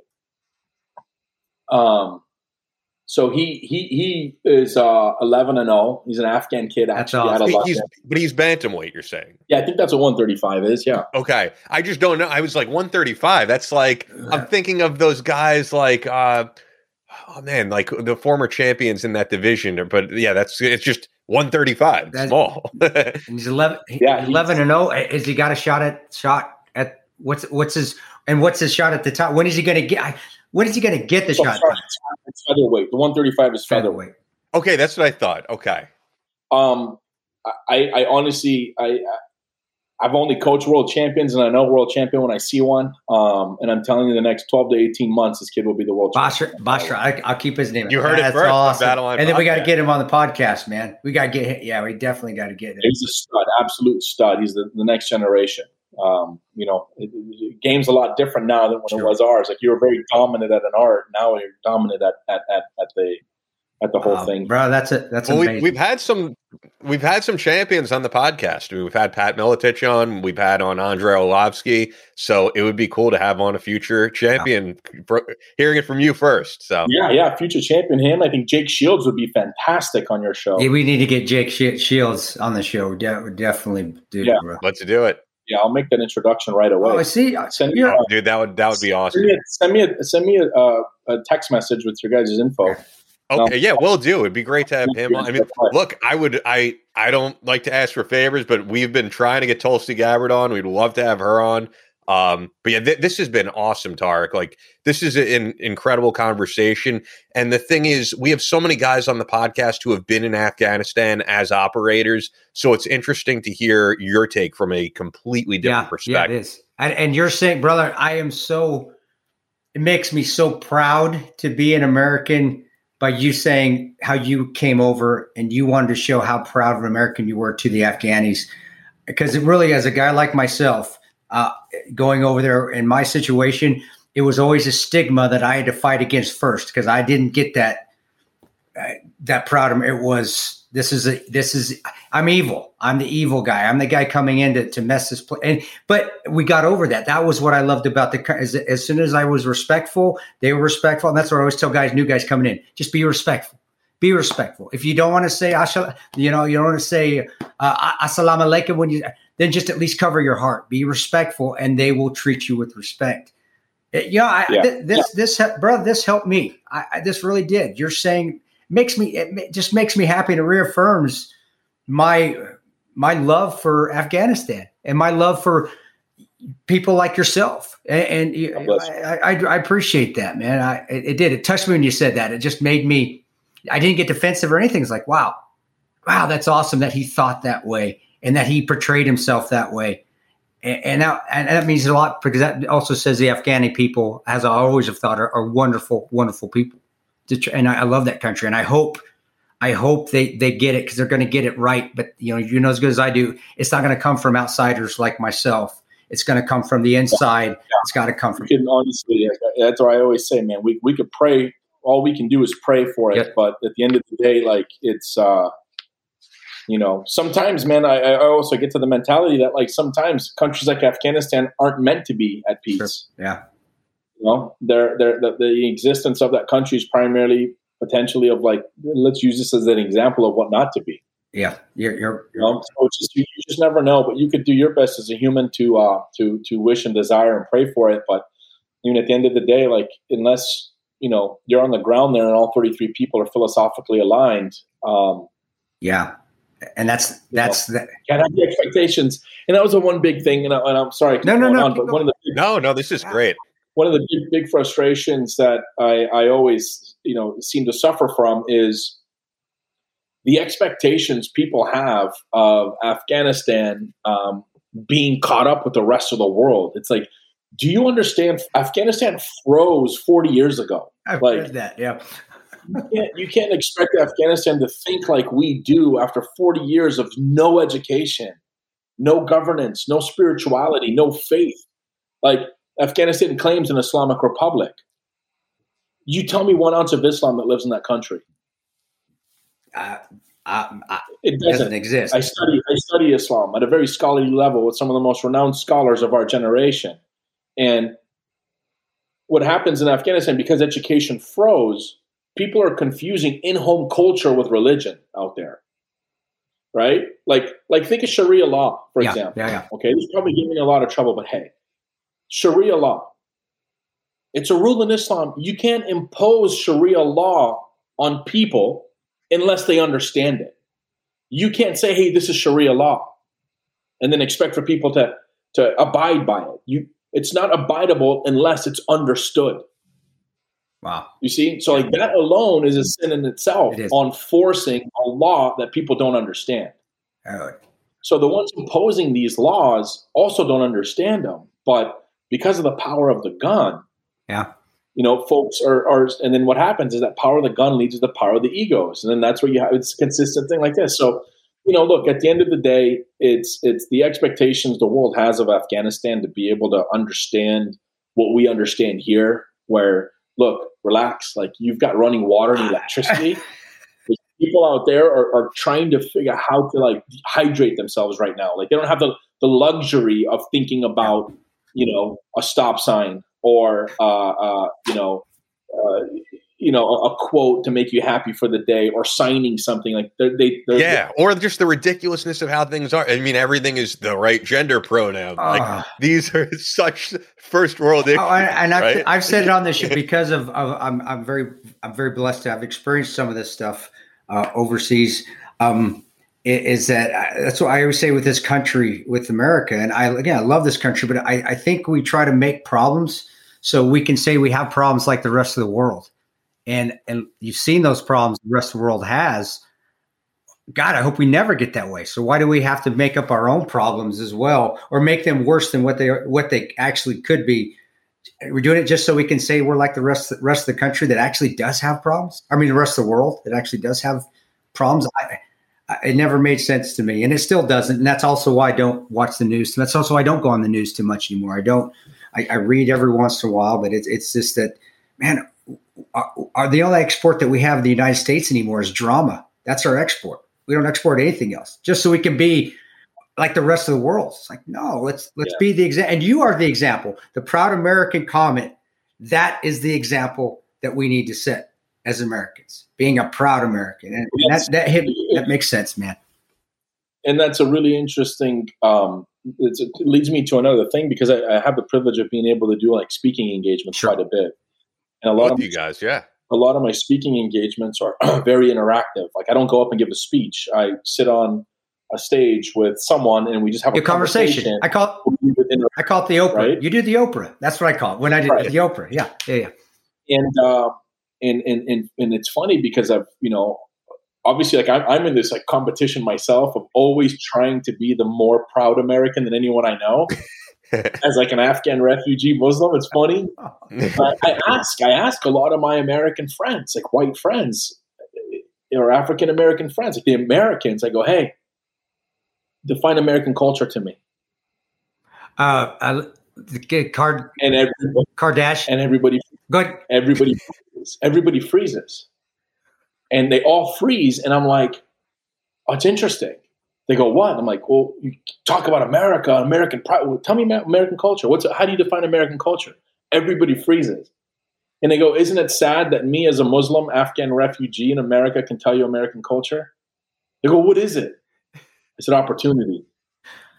And that's what American culture is. It's opportunity. That's it, bro. You see?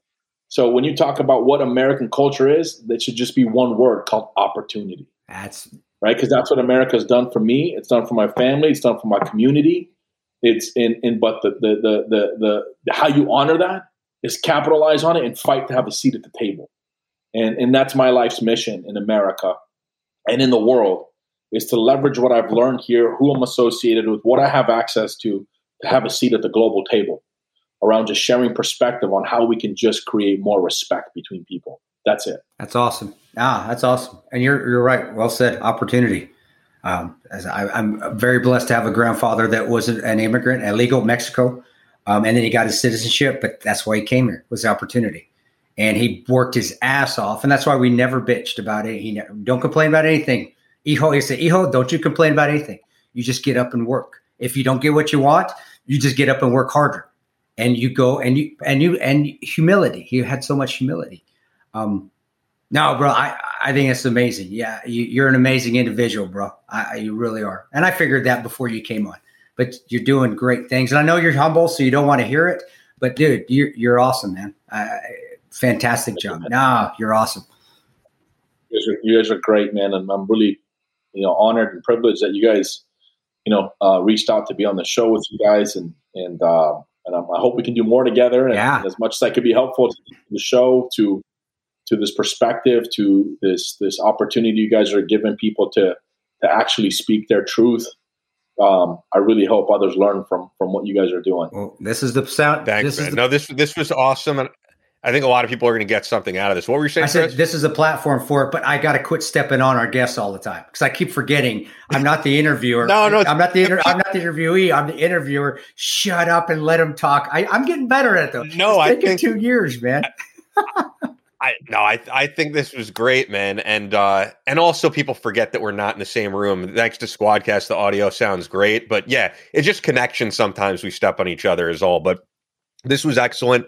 Once again, check out Tareq's Instagram at Tareq, Tareq. Simple as that on Instagram. And the book, if for those of you listening on Monday, is out tomorrow. Empower, Conquering the Disease of Fear. Pick it up through Simon & Schuster. And I'm really glad that the folks at Simon & Schuster got in touch with me because that's what made this possible. And yeah, we'll definitely do a part 2 at some point. But great conversation, man, and great to meet you and hopefully have more of a friendship as time goes by because we love what you're doing. I mean, the Battle Line podcast is, not a political show. We like to just have on inspiring people like yourself. And this is very indicative of what we love to do. Awesome, man. And thank you guys again. This is fantastic. I'm looking forward to more together and expanding our communities together. Thanks, brother. And when you become Prime Minister Azim in Afghanistan, can I come? I want to come back and visit, please. And we're going to go down to the French bakery and we're going to get chocolate croissants together. I'm buying. I'll pay for that round. Okay. Done. Awesome. Dude, you're awesome, brother. Keep inspiring people. Doing tremendous work. You inspired me today. Thank you so much. God bless you guys. Thank awesome, you, guys. Yeah, and for the listeners, as always, check out our sponsors. Pick up a shirt. We have a link right there in bio, the Battle Line podcast shirt, which Chris happens to be wearing. I know we don't have video. At some point, we will have video. We're working on all that stuff. It's so much harder to edit video. It's really what it goes to. But leave us a review on Apple Podcasts. We're slipping a little bit in the ratings. It helps us out. So leave us a review, and we will see you next week on Monday. As always, stay positive, never quit. That's all for this episode of the Battle Line podcast. But we'll be back on Monday with more American Straight Talk. Until then, be sure to follow us on Instagram at Battle Line Podcast and on Twitter at Battle Line Pod. To sign up for future Battle Line tactical courses, go to www.christantoparanto.net.